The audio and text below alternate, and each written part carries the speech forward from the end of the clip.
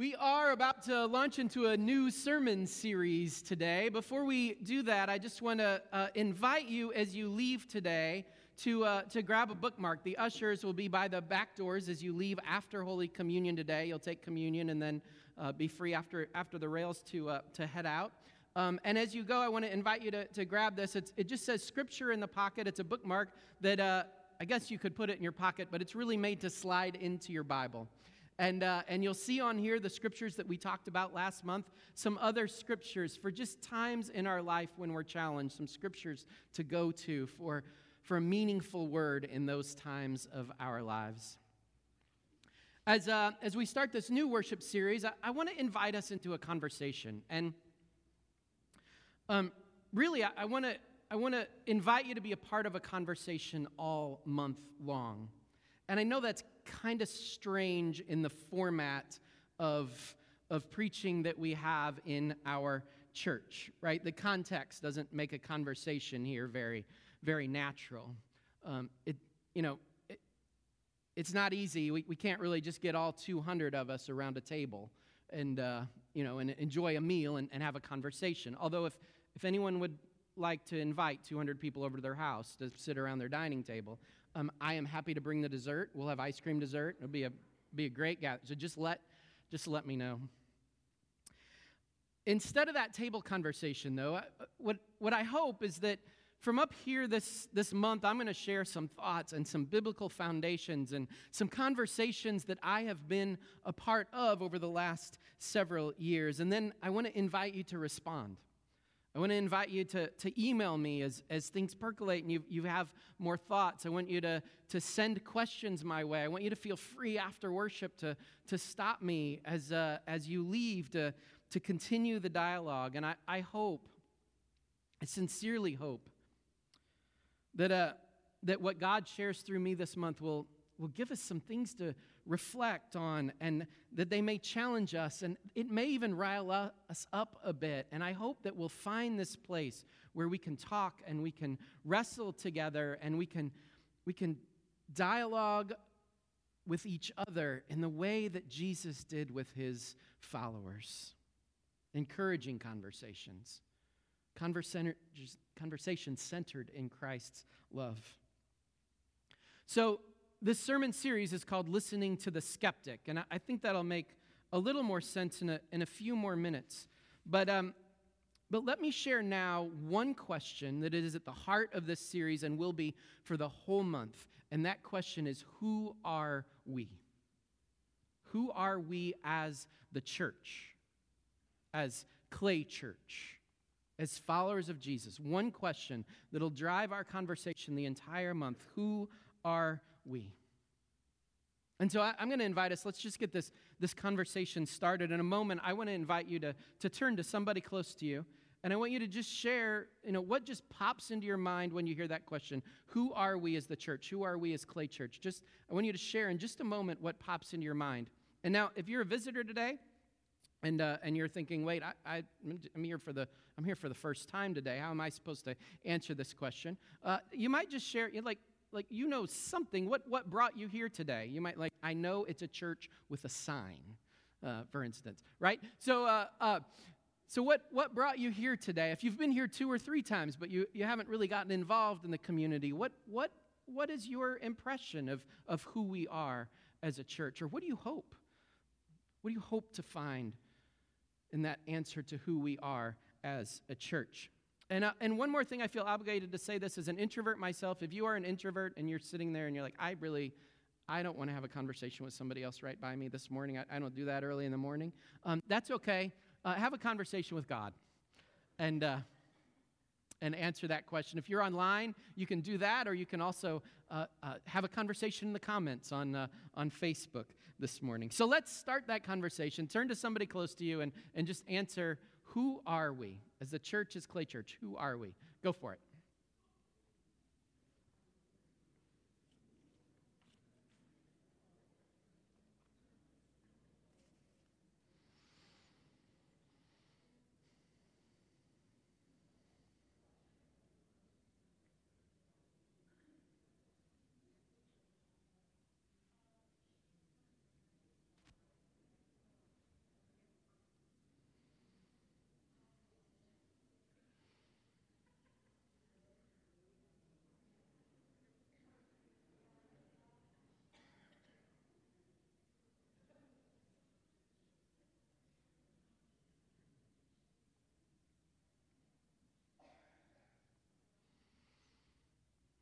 All right, the extroverts are like, we've got more to say. We'd like to keep talking. The introverts are like, okay, let's keep moving. Would you pray with me? Let's pray.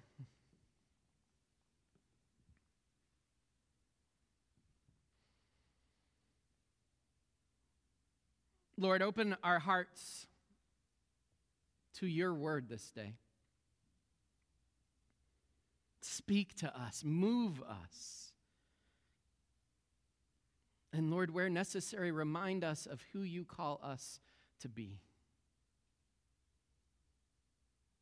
In Jesus' name I pray. Amen. Some of you know that I often have slides up during the message, and I find it a wonderful way to sort of engage our visual learning, and sometimes I'll put up, words for emphasis, biblical passages for emphasis. Sometimes we'll put up their pictures to just sort of help us think with the right side of our brain during a message. But today, I just want to imagine, no slides today. I just want us to just imagine we're at that table, and imagine there's a meal laid out in front of us and a drink in our hand, and we're at that point where we've kind of all warmed up and we're ready for this conversation. And if it helps, I just want you to know my table has tacos on it because tacos are great conversation food, and a bottle of Coke is in my hand because if you share Coke, you share a smile. Coca-Cola, if you're watching, you can send the payment for that advertisement to claychurch.com. No, but let's just have a conversation. And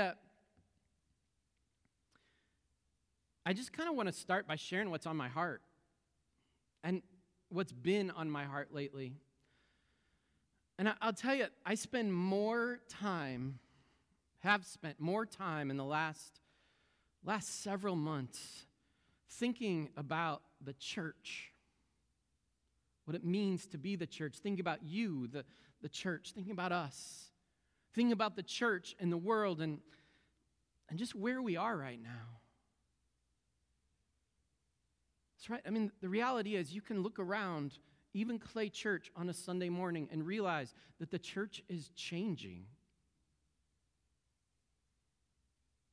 And we can point to attendance because of COVID as part of that, but it's much more than that.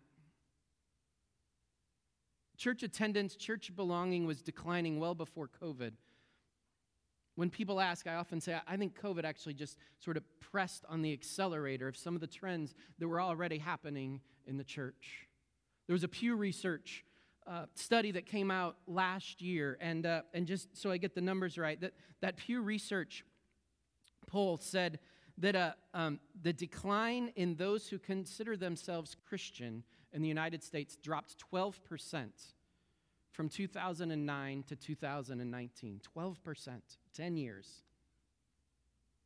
A Gallup poll that came out a couple of months ago said that for the first time in U.S. history, think about that for a moment, for the first time in United States history, fewer than 50% of people in the United States say they belong to a worshiping community. That's down from 70% just 20 years ago.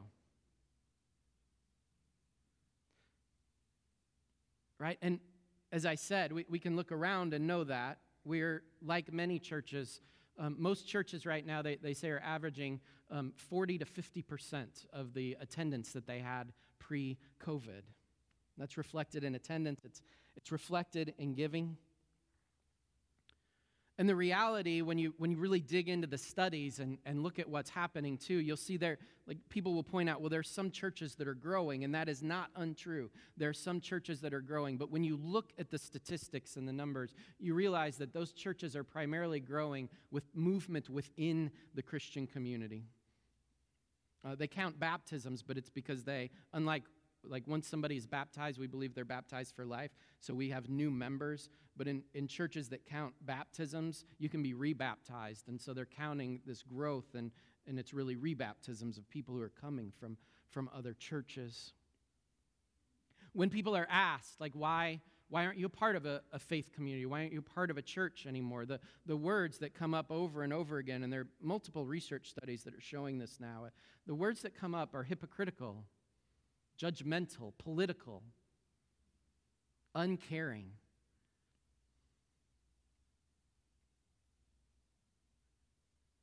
Values that they don't want to have anything to do with. Anybody depressed yet? Right? But here's the thing, and I want you to hear me say this. If you're depressed right now, I want you to hear this. I think we need to know the reality, to kind of know the facts of what the church looks like in the world today. But I don't share this. Hear me say this really clearly. I don't say these for us to be depressed. I actually say them for the opposite reason. I think we use these as motivation to say, do you know what? The world right now needs Jesus. And because Jesus is embodied in the church, the world right now needs the church more than ever. And I believe, I share this morning, I believe that the world needs the church more than ever, and the world needs churches like Clay Church to live out loud the gospel as we know it. That's what the world needs, not what the church has become in the media, not what the church has become in sort of the general understanding, but what the church is, what Jesus calls us to be. So I don't share these words to make anybody depressed. I share them, I hope, maybe for the Holy Spirit to light a fire in us. And that starts with answering this question of, right, I think the first step is knowing who we are. That's why this month we're going to really look at that question. Who are we? Because I think once we know who we are, then we can live into it. And as we're living into it, we'll live it out loud into the world. So, whenever I research a sermon series, I'll often put the topic into Google because, really for two reasons. One, I want to know if you Google it, what you are going to see. Like I think I mentioned a few weeks ago, if you Google like Adam and Eve and garden, you've got to be careful. I want to know what you see if I'm talking about something and you Google it. But the other reason is because sometimes I find nuggets of wisdom in commentaries or other sermons or things that other people have said and can pull them into a message series. So I Googled listening to the skeptic. And I got to tell you, there were a couple of good things there, but for the most part, what I found there was, I'm not sure quite the right word, disappointing maybe or frustrating. Like what I found there were lots of messages from churches and sermons that treated the skeptic like they were less than or the enemy or that our job was to convince them that everything they knew was wrong and everything that we knew was right. It was kind of heartbreaking to see how the church was postured in those conversations toward those who are skeptical. One said this. One said that it had like points on how to engage skeptics. And I'm like, oh, this will be good. You know, like, how do we engage in these conversations with skeptics? And the first thing it said was, don't engage in the folly of fools. I'm like, oh, so we're going to start with name calling. I mean, that's like Jesus, right?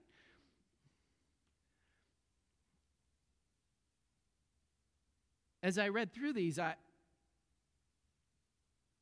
I said, I was just kind of heartbreaking. And I thought, maybe we need to start this conversation with thinking about how we approach listening to the skeptic.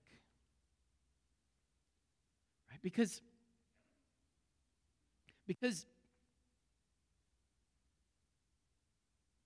these are the people in our world that are searching for something. These are those people who've maybe been burned by the church in the past or haven't felt the kind of love that Jesus offers. These are the people that are asking genuine questions, and until we listen, we can't answer. So this is my invitation this month. My invitation this month is for us to listen to the voices of skeptics. to really listen. Not listen with first because we want to answer them, but just to listen to what they're saying. And as we listen, to think about what they're saying as a mirror for us. Right? How many of you, look in the mirror in the morning and see that you're all put together? I'm the only one? Come on, a mirror. Okay. Right? I want to invite us to think about these conversations with the skeptic as a mirror. And as we look into it, what do we see?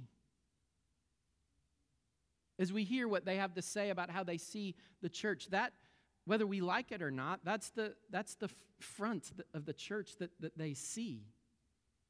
So let's use these conversations as a mirror. As a pastor, I'm blessed to have conversations in all kinds of settings with people, and one of the things that's really like the most fun is when you're on, like, say, an airplane, and you sit down and you start a conversation with the person next to you, and then they ask what you do, and you say you're a pastor, and their whole demeanor changes in that very moment. And what's interesting, it doesn't matter whether they are part of a faith community or Jesus followers or not. Like, the very fact that they're sitting next to they change their posture. They start to watch their language, which they weren't watching before you announced that you were a pastor to them, right? I mean, there's this total change in them. And it's just because, like, there's just this kind of sense of respect, and it's like they change who they are.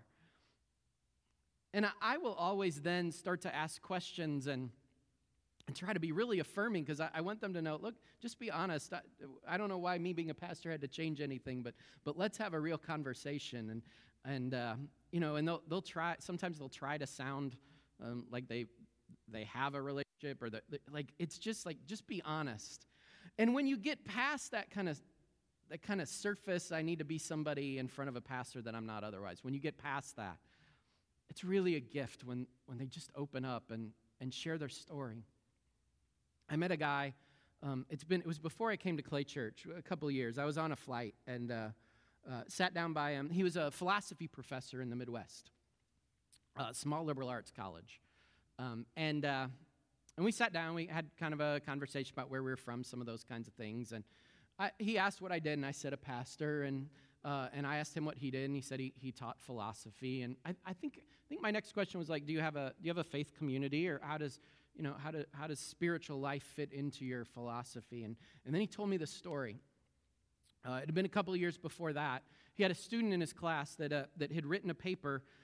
It was an assignment around, like, sort of existential life, those things you write in philosophy that most of us wanted to forget after a philosophy class. And so he wrote this paper, and he got a D on it. He graded it for this student. The student got a D.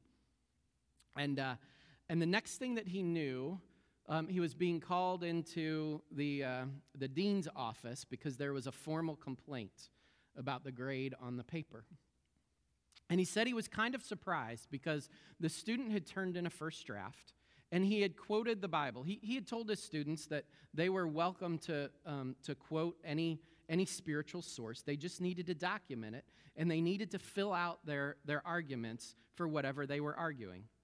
Well, this student had quoted the Bible and had quoted Jesus, had used the words "Jesus says" several times in the paper, and never documented any of it.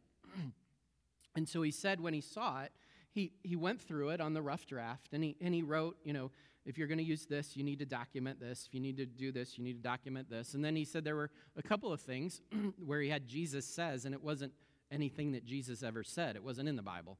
And so he marked those, and then he handed it back to the student and assumed the student would, make some improvements and turn it back in. Well, the student changed a few things in the paper, but he didn't add any documentation to sources, and he didn't change the quotes of Jesus that weren't Jesus quotes, and so he got a D on the paper. But that wasn't the end of the story. The student then took a complaint to the dean and said that it was motivated by religious hatred. This relatively young professor said the next thing that he knew, it was just this storm. Lawyers were on campus, and and the churches, the family had told their church and other churches in the community, and the churches were doing demonstrations at school, the board meetings of the college. He said it was a mess. And he said that, the irony of it, and we had talked about this before we ever got to that subject. He said, I was raised Catholic. He said, when I got to high school and college, I had all these questions and all these kind of lingering doubts, and I wanted to really dig in. And my small town Catholic church community, like, there wasn't room for that. There wasn't room for me to have doubts. There wasn't room for me to have questions. And so I just sort of drifted away from the Catholic Church. And he said, I don't know that, I don't not believe in Jesus. I don't know how I believe in Jesus right now in my life. I certainly don't have anything against the Word and faith. He's like, if our plane crashed, my mom and dad would have a Catholic mass, and that is fine with me. And I said, that is not funny.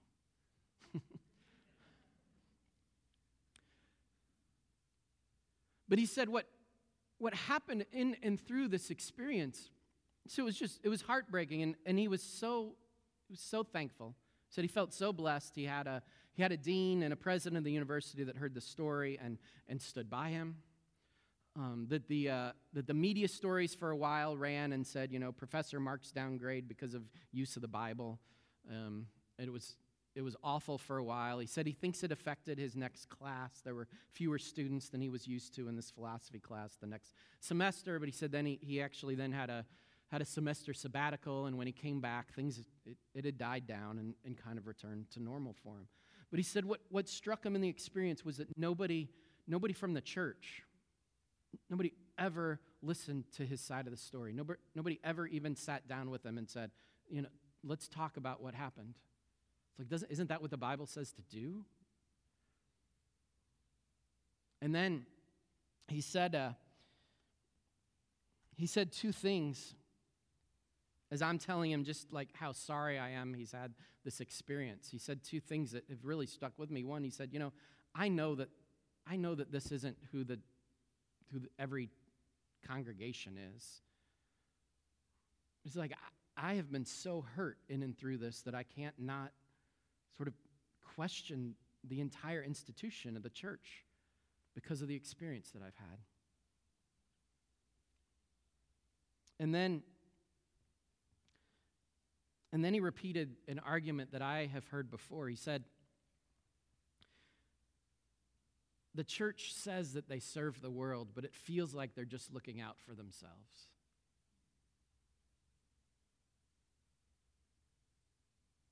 And as we kept talking, he said, it just feels like a group of hypocrites.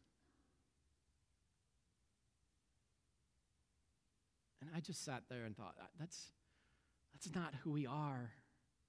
I wanted to convince him in that moment. Like I wanted to somehow be like, no, that's not who we are. And here, I'm going to convince you that that's not who we are. But I realized that like trying to explain away his hurt or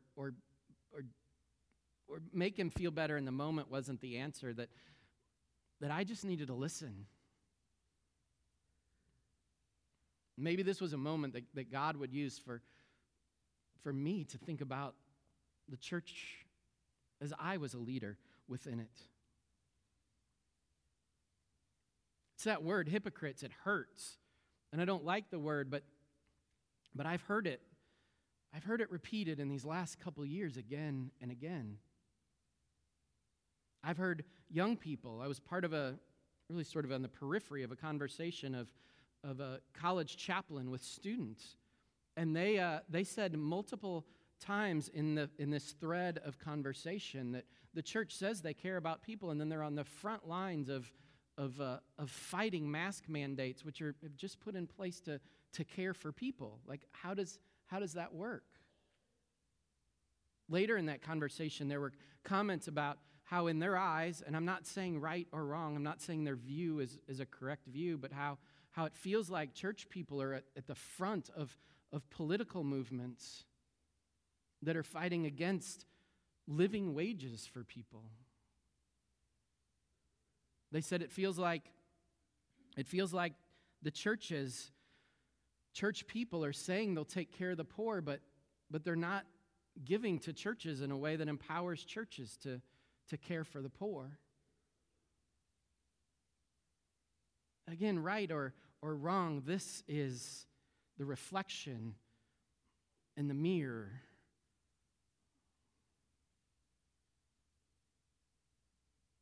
Are we hypocrites? Sometimes maybe yes, but I think there's something more important to say, which is, no, this is not who we are. But if we're going to say no, we need to ask the question, who are we? If we're not going to be hypocrites, who are we as the church in the world today? Paul writes to the church in Rome, right? And the church in Rome seems to have been struggling with its identity. It was wrestling. We know this in large part because of Paul's letter, that there were these questions. There were Jewish believers and Gentile believers and a number of house churches. And we can tell from the tone of Paul's letter that they were wrestling with who they are and what it meant to be followers of Jesus. And they seem to have had their own opinions about what that meant. And there were some who were probably Jewish believers who said that you have to follow the law.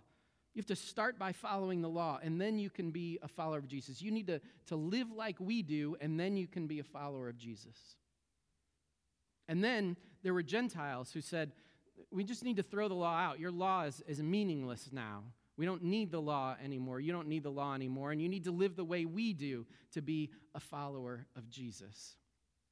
And so Paul, he writes and he tells them, I want to visit. And he reminds them of the gospel of Jesus Christ. And then in chapter 3, he begins to address this struggle of identity for the church. And this is what he says to them. He says, starting in verse 9, what shall we conclude then? Do we have any advantage? Not at all. For we have already made the charge that Jews and Gentiles alike are under the power of sin. As it is written, there is no one righteous, not even one. There is no one who understands. There is no one who seeks God. All have turned away. They have together become worthless. There is no one who does good, not even one. Their throats are open graves. Their tongues practice deceit. The poison of vipers is on their lips. Their mouths are full of cursing and bitterness. Their feet are swift to shed blood. Ruin and misery mark their ways, and the way of peace they do not know. There is no fear of God before their eyes. And then he goes on, he says, now we know that whatever the law says, it says to those who are under the law, so that every mouth may be silenced and the whole world held accountable to God. Therefore, no one will be declared righteous by God, in God's sight by works of the law. Rather, through the law, we become conscious of our sins. Paul in Romans can be hard to understand, but what Paul does here is actually brilliant, right? What he does is he starts with the gospel, and then he begins to lay out both the arguments of the Gentiles and the arguments of the Jews, and then he grounds himself in the Old Testament. He grounds himself in all these different places in the Old Testament, this whole list. No one is righteous. There's deceit going on. Nobody is living this to the fullest. All of those are quotes from different places in the Old Testament. And essentially, at the heart of this, he's saying, look, you're both wrong. You both think that your way is the right way. But here's the problem. You're talking about it as your way, not God's way. So you're both wrong. All of you fall short. The truth is, all of you are a mess in one way or another. And when you hold yourself up as self-righteous, you're damaging the gospel of Jesus Christ. All of you are a mess, Paul is saying. Start there. Start with your need for God because of the messiness of your lives. Turn to somebody close to you right now and say, Say, I'm a mess sometimes. Just turn to somebody close to you and say, I'm a mess sometimes.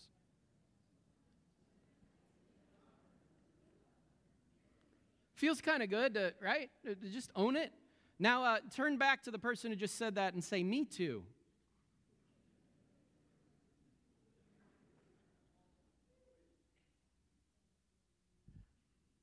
We are all a mess sometimes. That's what Paul wants the church to know. That as they're wrestling with their identity, Paul says, okay, start here. You're all sinful. You're all a mess sometimes. Start with this that is true of all of you. And then Paul keeps going because it doesn't end there, right? He says, but now apart from the law, the righteousness of God has been made known, to which the law and the prophets testify. This righteousness is given through faith in Jesus Christ to all who believe. There is no difference between Jew and Gentile, for all have sinned and fall short of the glory of God, and all are justified freely by his grace through the redemption that came by Christ Jesus. God presented Christ as a sacrifice of atonement, meaning a way to make all one with God, through the shedding of his blood to be received by faith. He did this to demonstrate his righteousness, because in his forbearance he had left the sins committed beforehand unpunished. He did it to demonstrate his righteousness at the present time, so as to be just, and the one who justifies those who have faith in Jesus. And then he says, where then is boasting? It is excluded. Because of what law? The law that requires works? No. Because of the law that requires faith. Paul uses a lot of run-on sentences. And I get that sometimes you read Romans and you think, oh my gosh, I don't know how to begin to make heads or tails of this. But there's beautiful theology in the book of Romans, and maybe none so more than this point. Paul says we can't do anything to earn God's love. You are both trying to argue with each other about ways to earn God's love, ways to be right with God. And that rightness with God comes through Jesus. That's what makes us the community we are. We all know that we're a mess, and we all know that because of the messes of our lives, we need Jesus. This is who we are, and we receive this saving grace as a gift. When we start to think we're right and everyone else is wrong, if we start to think that our messes are small and everybody else's messes are bigger than ours, if we come to believe that somehow we're better because we sit here and others are worse because they don't, somehow we've earned something that they haven't, we cross the line into hypocrisy. And Paul calls us back. We come to worship, right? We come to this gathering right here together because we know we're a mess, because we know we need to center our lives in Jesus again and again and again. We study the Bible together. We worship together. We fellowship together because we know that we're stronger together because we need Jesus and we receive Jesus through the love of each other. We come together because it's by coming together that we can center our lives again and again in Jesus, because it's so easy, right? The narrow way is hard. The wide way is easy. It's so easy to keep leaving the narrow way. And so we gather again and again because we recognize we're a mess, and we recognize that the value that holds us together is centering our lives in Jesus Christ. So who are we? We're a mess. But we're not just a mess. We're a mess, and we're people who realize that Jesus wants to enter into those very messy places in our lives. We're people who believe that Jesus cleans up the mess of our lives. We're people who believes that Jesus' love transforms us. We're people who center our lives in Jesus Christ. Period. as we hold on to that this week. As you know, at Clay Church, we have a Faith Fit Challenge every week, and sometimes we talk about this more than others, but I want to invite you to take the Faith Fit Challenge with you this week. I think you'll find it in the Life Guide. You can certainly find it in the online Circle curriculum this week. Here's what I want to invite you to do. Every morning when you get out of bed, I want you to just take 3 deep breaths. You can take more than that if you want to, but take 3 deep breaths. And as you breathe in, think to yourself, Jesus Christ, my Savior. And then as you breathe out, have mercy on me, a sinner. It's a simple breath prayer. As you breathe in, Jesus Christ, my Savior. As you breathe out, have mercy on me, a sinner. And as you do, just own that prayer. Center your life in that prayer and carry that prayer with you throughout the day, knowing that Christ is present. His love surrounds you. So let's practice that right now. Let me invite you just to take a posture of prayer, whatever that looks like to you. And as you breathe in, Jesus Christ, my Savior. And out, have mercy on me, a sinner. And in, Jesus Christ, my Savior. And out, have mercy on me, a sinner. And in, Jesus Christ, my Savior.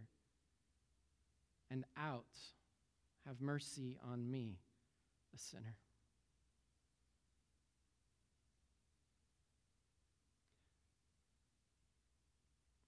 Paul's message in the book of Romans, remember I said it started with the gospel, and then it encourages people to stay centered in that gospel. I want to close by letting you hear how it ends. This is Romans 15. So his whole argument, there's beautiful stuff, but it really all builds to these verses, 15, 1 through 7. We who are strong ought to bear with the failings of the weak and not to please ourselves. Each of us should please our neighbors for their good, to build them up. For even Christ did not please himself, but as it is written, the insults of those who insult you have fallen on me. For everything that was written in the past was written to teach us, so that through the endurance taught in the Scriptures and the encouragement they provide, we might have hope. May the God who gives endurance and encouragement give you the same attitude of mind toward each other that Jesus Christ had, so that with one mind and one voice you may glorify God and Father of our Lord Jesus Christ.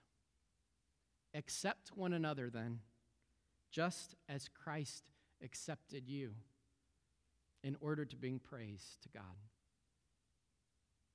Amen.